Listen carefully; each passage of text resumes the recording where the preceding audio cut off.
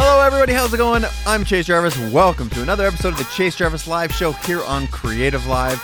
You know this show. This show is where I sit down with the world's top creatives, entrepreneurs, and thought leaders, and I unpack their brains with the goal of providing valuable insights for you in career, in hobby, and in life. My guest in this show is Yves Béhar, the designer. Yes, you know Yves. He's the founder of Fuse Project and one of the most influential industrial designers on the planet. He's also led huge teams at the iconic Frog design, Lunar design, and his offices, his studios are right around the corner from Creative Live in San Francisco. Amazing space. His clients include Herman Miller, GE, Puma, Kodak, Samsung, and a gazillion others. And he's really pioneered this concept that I love, and you'll know why I love this as soon as I say it, this idea of designer/entrepreneur. And what I mean by that is when he partners, when he designs for a brand, it's often in service of an entire new company that he, while designing the projects, he has an equity cut. He did this with, as the chief creative officer for a lock company, and for Jawbone. He's done this a couple different places, and it's been really interesting to watch. Total new paradigm in the design world, and I see it popping up in other places. He's also a huge advocate for the sustainability. He's also a huge advocate for sustainability and social good, and he's been massively influential on projects that you would know about called like One Laptop Per Child. Remember that massive initiative? Also, Ven Viera para Aprender Mejor, and the Spring Accelerator Program. If you don't know anything about those or your Spanish is a little rusty, look it up. Similar to One Laptop Per Child, just large-scale initiatives that Yves has been a part of. I mentioned in my introductory salvo there, he's massively influential in design and in business, but he also has been an advocate. This is another thing that has made me want to have him on the show for a long time. He's been a massive advocate of having designers have a seat at the table. It's not just about business, and business not just about numbers.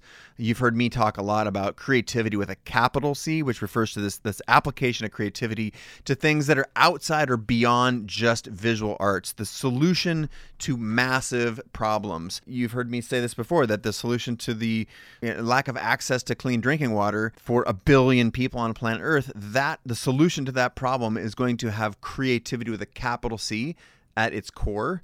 And Yves has been really influential in helping people understand that and prize this in business. We talk about that in this episode. He arrived in the Bay Area in the 90s, was seen as, design at that time was sort of seen as a nice to have. But as I mentioned just now, he has throttled it into an integral building block of any successful business.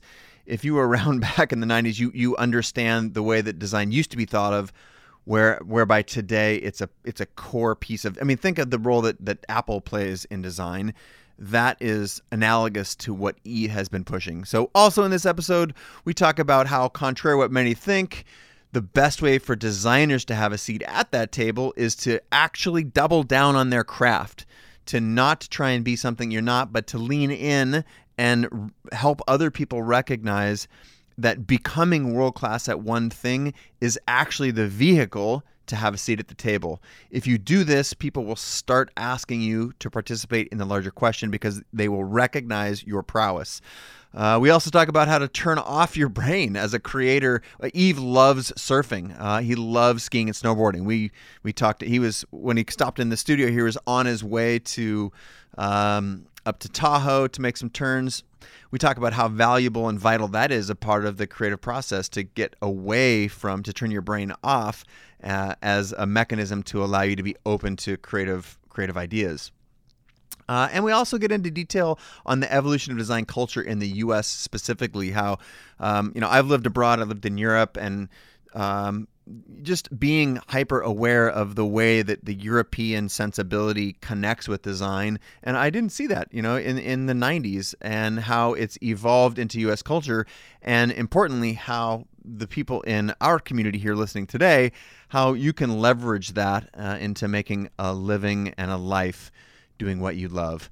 This is a super entertaining interview. He is a dynamic guy, so much more than a designer. You'll feel the soul in his voice as he speaks. He's Swiss, so he's got that a European perspective that I really, really value. But with that, let's get into the show, and ... Before we do, a quick word from our sponsor. This episode of Chase Jarvis Live Show is brought to you by Creative Live. Creative Live is the world's largest and best platform for creative and entrepreneurial education. And right now you're saying, wait a minute, isn't that the company that you started? Yes, it is. It is my company, but they make this show possible. And if you don't know anything about Creative Live, you must check it out. It's where Pulitzer Prize winners, New York Times bestsellers, the best of the best teach photo, video, art design, music and audio, craft and maker, and the ability to make a living and a life in all of those disciplines. There is free content there 24 hours a day, 7 days a week, and there's also more than 10,000 hours of content for you to access on demand. You guys know I'm a huge believer in the power of daily habits, and today Creative Live, as a part of the sponsor announcement, wants you to know that they have a new, very powerful way to make education a part of your daily routine. That would be the Creative Live iPhone, iPad, and Apple TV apps. They're all free, and they let you watch all of the Creative Live classes that are on air streaming for free, anything you already own, and on the iPhone and iPad apps, you can watch one daily lesson of your choosing for free. That is one of 25,000 lessons for free, which is super gnarly. To get those apps, go to the App Store, iTunes, and search Creative Live, or go to creativelive.com/apps. There you go. Now let's get into the show.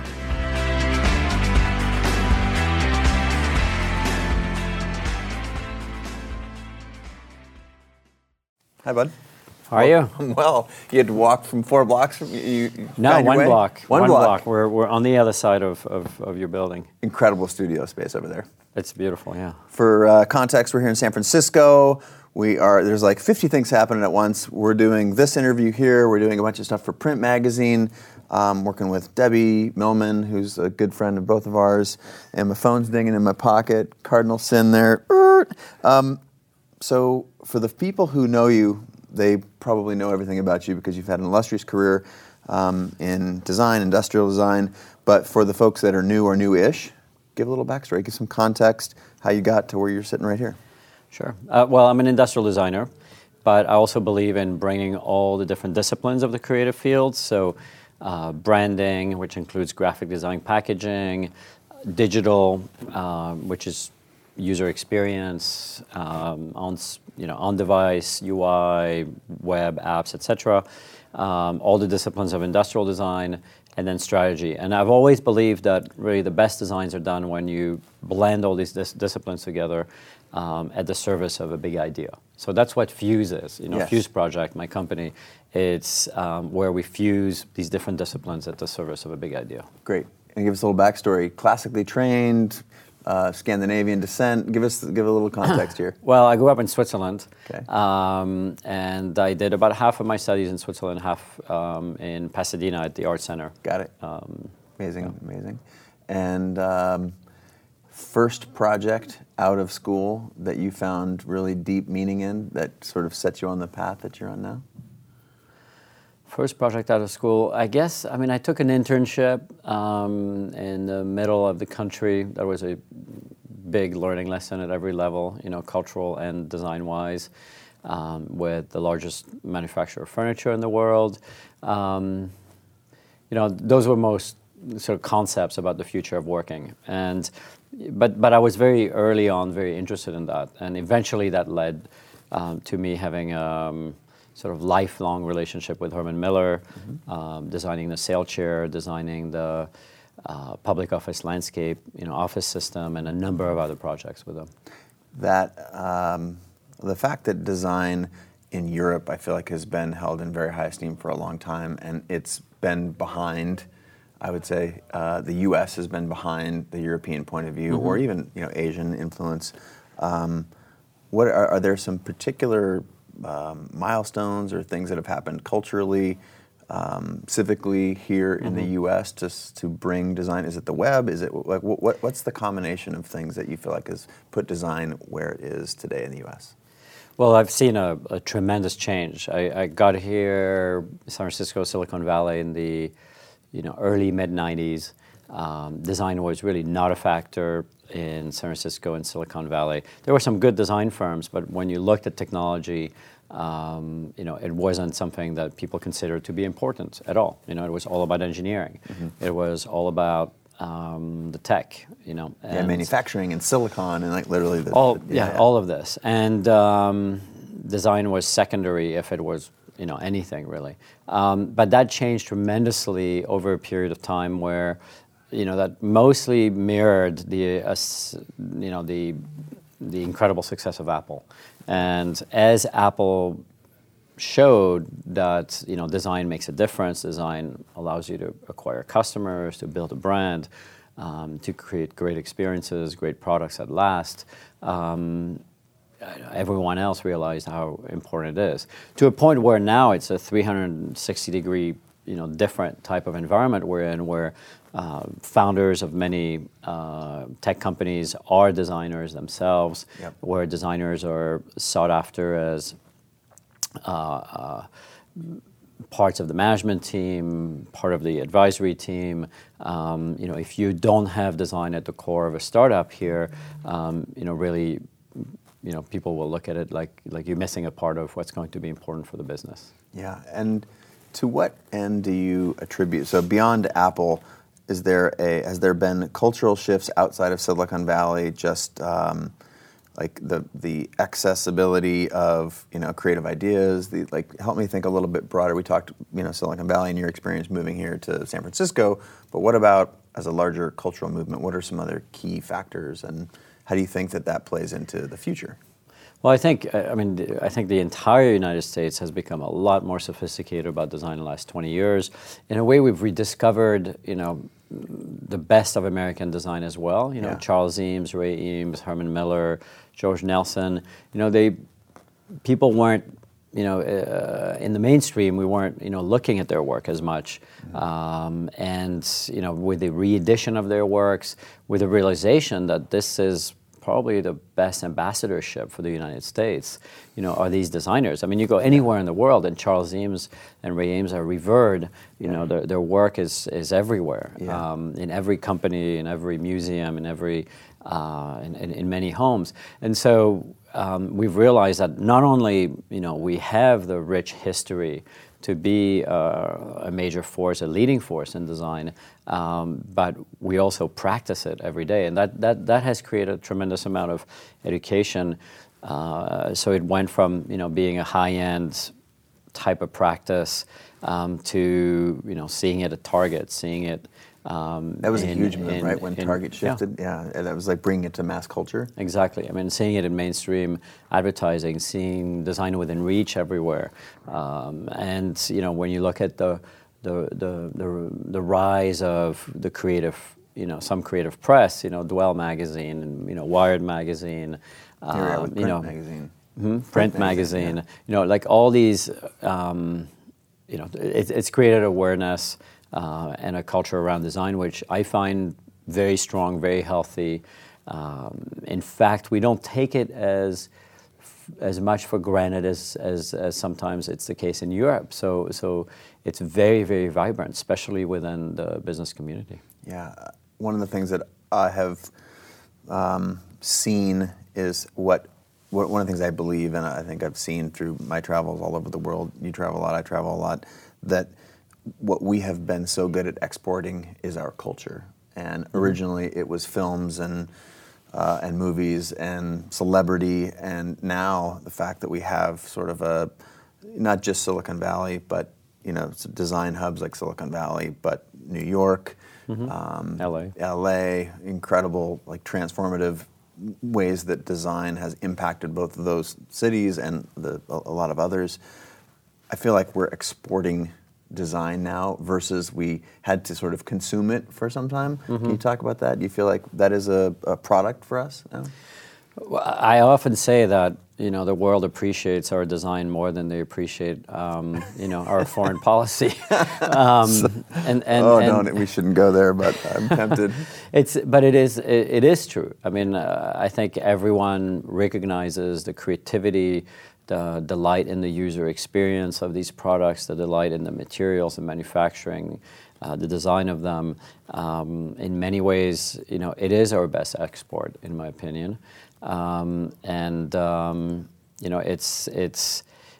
I think it's due to the fact that design looks at the world in a universal fashion. We try to solve problems for people, and we try to change their lives a little bit, on an everyday basis. We try to create surprise moments and moments of delight, and that is a universal feeling. It's a very exportable. It's a very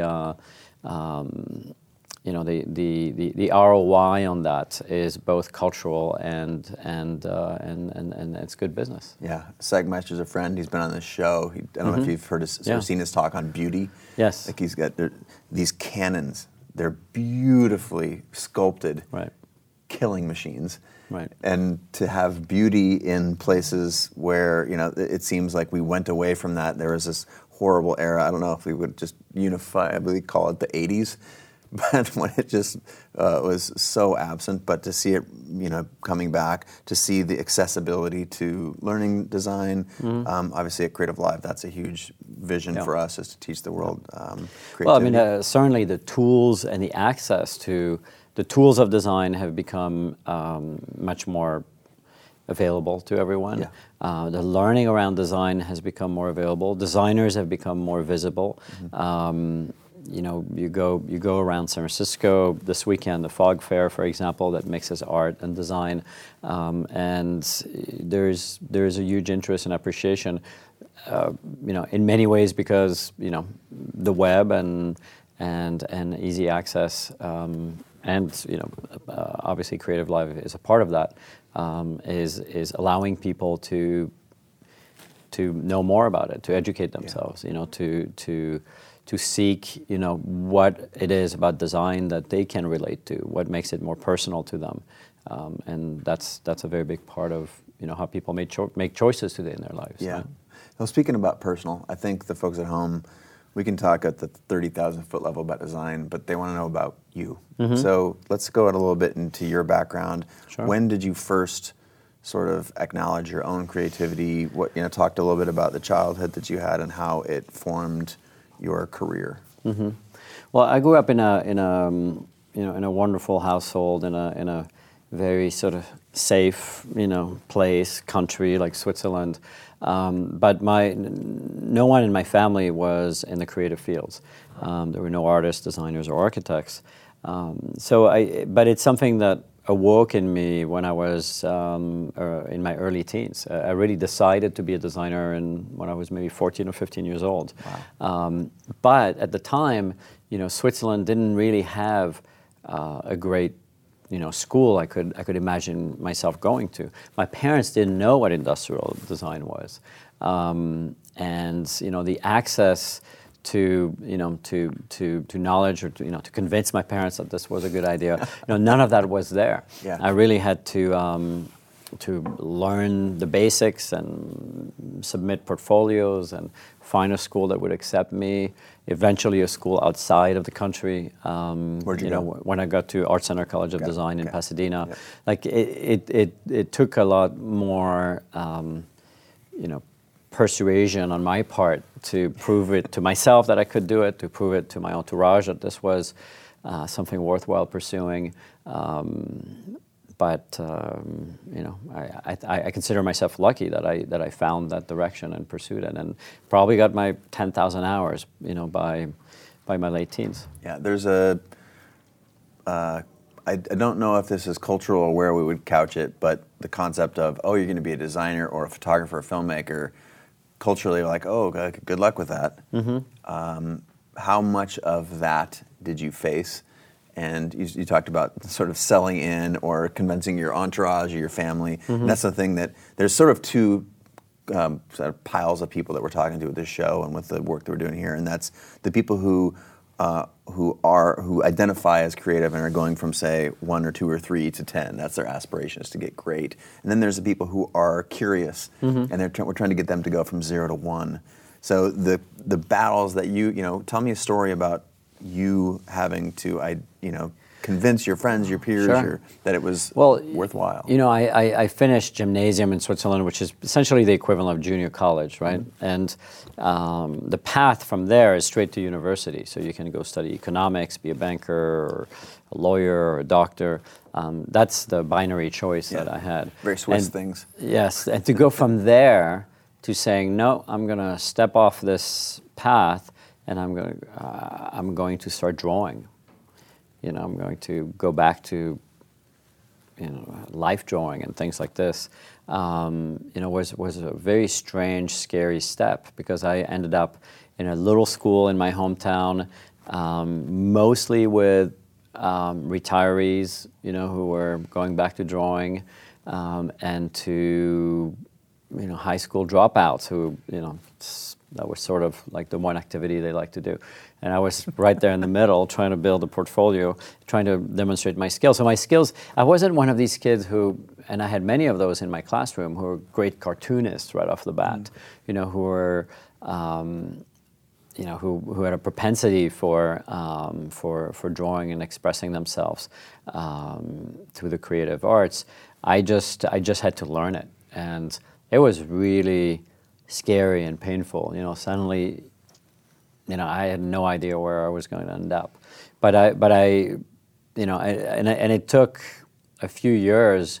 I mean, this initial stage, took a few months, but it took a few years until I would say I became very proficient with that. And years later, when I got my first jobs, I was a good draftsman. I could take what's in my head. I could take the creative ideas. I could put them on paper quickly, put them in front of a client, and immediately convince them that they're there. And that's the, I think that's the, the force, the power that you have as a designer, the ability to express something that nobody else can see unless you put it on paper for them. Yeah, we're at a time in history where I'm professing the idea that it's the first time in history that it's actually more risky to pursue the safe path, to do what your parents want you to do, to the concept of going to school, get a good job, and live happily ever after is actually the biggest risk that we have. So I don't know, reflect on that for me. This is so I grew up in Switzerland, which isn't known exactly for change, and great roads. At the time, it wasn't known for change, and I get here, and anyone you speak to, engineers, venture capitalists, business folks, designers, everybody, all they talk about is change. All they talk about is their idea, the next idea. And what you find in a place like this is all that support for your idea, for new ideas. This really kind of unlocked my brain. It really blew my mind the second I arrived here, and I was like, wow, I found a place where there's a sense of possibilities. I'm just starting, but people are listening, and that's incredibly powerful. And but if you're not in the change business, or if you're not in the into exchanging ideas about what could be different, what could be better, that's a dangerous place to be here. Of course. Right? So there's a reversal of. I agree with your assessment. When you hear San Francisco, the Bay Area, Silicon Valley, you can rewire your brain to be about what's next. Yeah. Let's go into a couple of personal projects. Yeah. Or personal, professional. I think that's one of the things that I love. I also talk about we're all hyphens. We all do so many things. You consider yourself, an industrial designer, but under there you list 4 or 5 other things that you're an entrepreneur, you've built companies, you have partnerships, and Talk a little bit about some of your favorite projects. I'll highlight Fuse, maybe one laptop for every child. Anything else that you want to talk about? Sure. So Fuse project is about 16 years ago. I start a design company, and today we're 80 across so many different disciplines. It's a tremendous sandbox, and we're very lucky to work on sort of the most interesting, the most groundbreaking, a lot of firsts. First wearables. First wearables, first laptop that's designed for children in the developing world, one laptop per child. The first Herman Miller chair that's very affordable from a cost standpoint and is really presents a different way to assemble a chair without a framing element around the back, for example. So we're very I'm very fortunate that this keeps happening. I mean, all the way till today, or a couple of days ago, where we launched 2 projects for the aging population, in AI and in sort of wearable technologies that sort of keep them engaged. And those are things that are unimaginable, unless you just months ago, right? So there's so many projects. It's hard to sort of pinpoint one or two. But I would say the one laptop per child, the Jambox, the Herman Miller sail chair. Those all demonstrated that you can do breakthroughs with design, and these things can really change entire industries. All right, this might be a challenge because many of the Swiss friends that I have beside you are reluctant to share struggles because the Swiss are very proud people. But between where you started and all of the success with Jawbone and Fuse and one laptop per child, there has to be some grit. There has to be some struggle. Oh, lots of grit. I mean, for me, it's always been a question of survival. All I had really when I got here is, hopefully the ability to get a job, to start somewhere, to work on things that would be important enough that it supports you, doing the next thing. When I first moved to San Francisco, I lived in a Tenderloin for a couple of years, on Market Street between 6th and 7th. For people who live here, this isn't an easy area to live in. I mean, for me, it's always been, and I would say even today, it's always been about,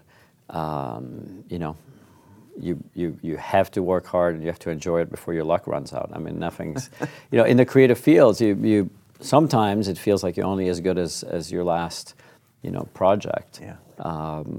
And so, and I think what's really so important is the fact that, you really put your most, your passions, your level of detailing, the quality into your work. That never stops. It's not that this gets easy at any given point. It's always about making it a little better than anybody else thinks it should be.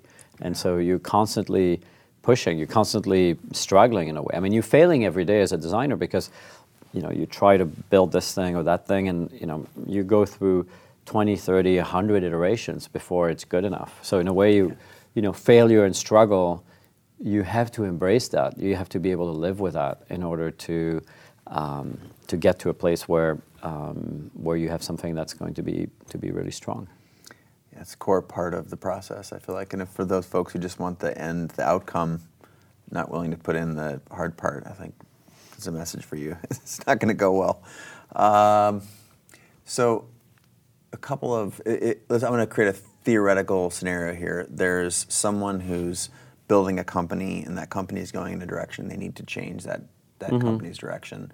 And embracing design, companies may be reluctant to do it, but they know conceptually that, boy, it's a differentiator, it's a great lever. What would you tell the founder of that company, the president, doesn't matter if this person's 20 or 70, like, sell the idea that design and creativity are foundations to what it is that they're making? Well, I think, what I would say is that, design is going to accelerate, the adoption of, new ideas. This is something that I often say. But if you're a company and you're trying to sort of reach a new place,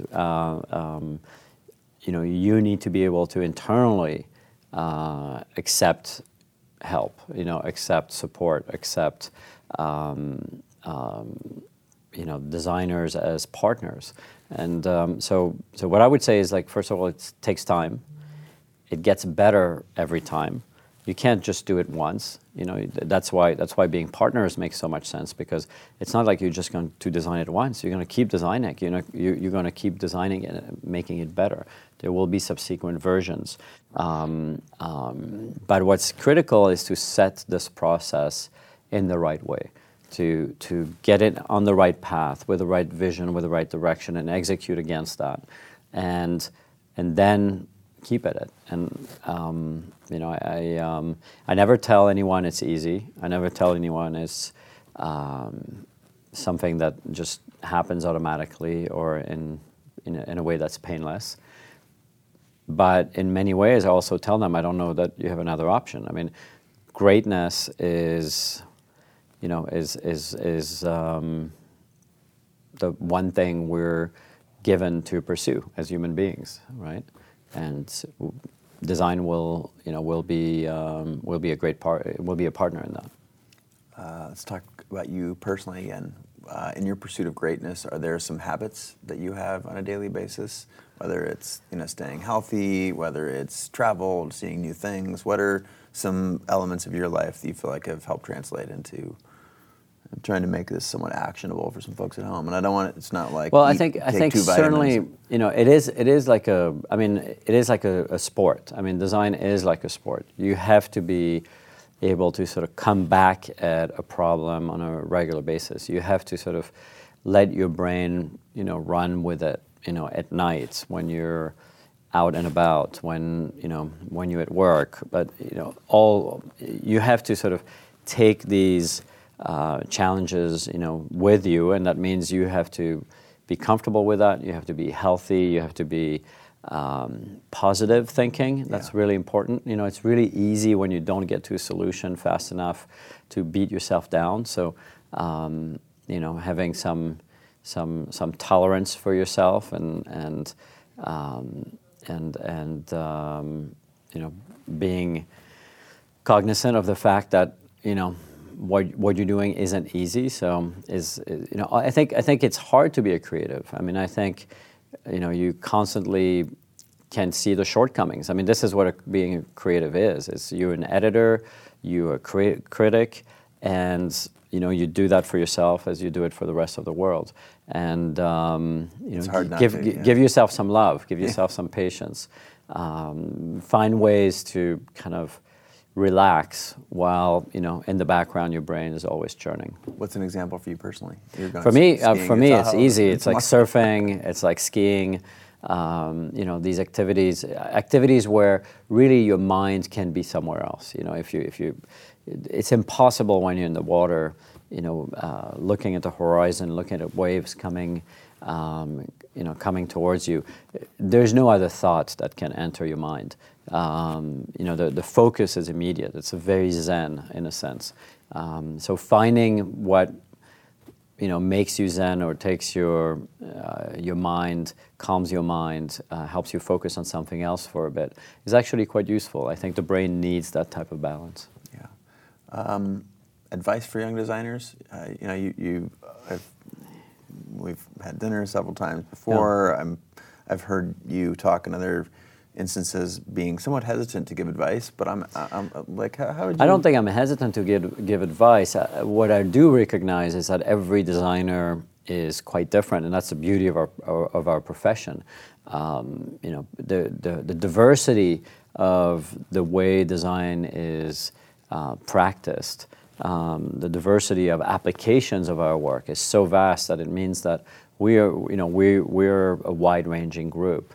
The one thing I would say for young designers is there's a lot of pressure to be two things as a designer. There's a lot of pressure to be a generalist, to be somebody who can be good at a lot of different things, and just because people always, if you tell them about design, they'll tell you about marketing. If you tell them about design, they'll tell you about engineering. If you talk to them about engineering, they'll say, well, what about your design, right? So there's a lot of pressure to know everything and to be everything. At the same time, to be a great designer, I believe you have to have very, very core knowledge. You have to be really, really good at one thing.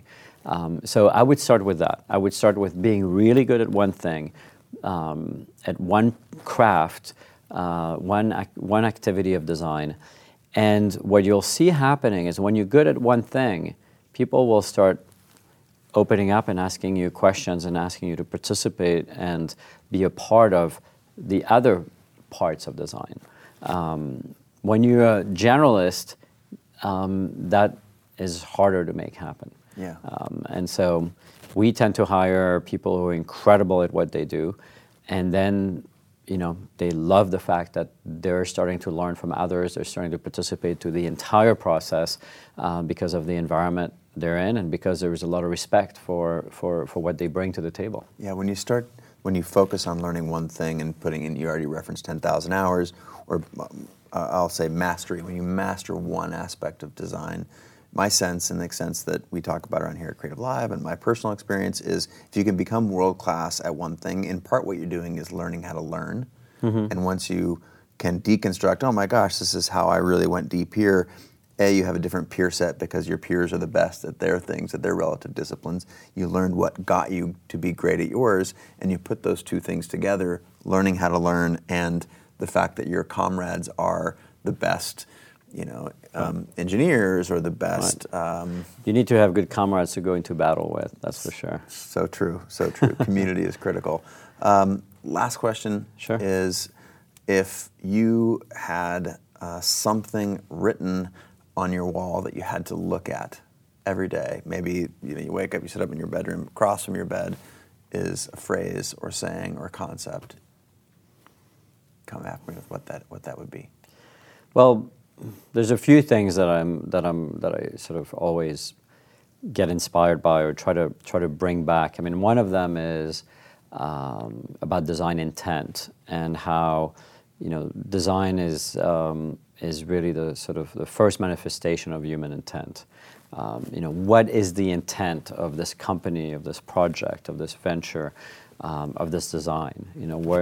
How it is that you're putting yourself out in the world. What is the message that comes across this activity that you're doing? I think if you start with intent, it really helps you refine and edit, in a way, kind of get rid of the extraneous stuff. Edit the why and the how you're going to do this design. This is derived from Bill McDonough, who also talks a lot about intent when it comes to the environment and sustainability. Yeah. The other one is similar, but it's a catchphrase, which is be good and work hard. There's no room for so-called talent, in my opinion, in design. The thing I don't like to hear, is people recommending someone by saying, oh, he has a lot of talent. I don't know what that means, right? It's like I wasn't a good draftsman, but I worked I had zero talent for it, but I worked hard, and I succeeded at being good at that craft. I think that's important to realize in design. So many people think that you're a designer because you were born with it, or you have a talent of some sort, that other people don't have. And it's not true for me, and it's not true for the incredible team that I have, and how successful and how far they've all come, in their own careers. They just all work incredibly hard. Yeah, creativity is inside of every person, and it's sort of the manifestation and the amount of hard work that you put into extracting that. Do you want it bad enough that you're willing to pull that creativity? Because we have a culture, face it, that sort of represses it. Art's one of the first things that gets cut in school. We like to think it's changing, but fundamentally, we are the ones who either like bring out or repress the creativity that's in us. And I want to thank you for being on the show. You're a shining example of it. I appreciate Thank it. you. Very Fun much. to be here. And I don't want to get between you and going to Tahoe. Sounds like I might find my way to your suitcase here pretty quick if I can. Well, someday we should. Thanks a lot. Appreciate it, buddy. Thank you. All right, that about wraps it up. But before I let you go, I want to say A, huge thank you.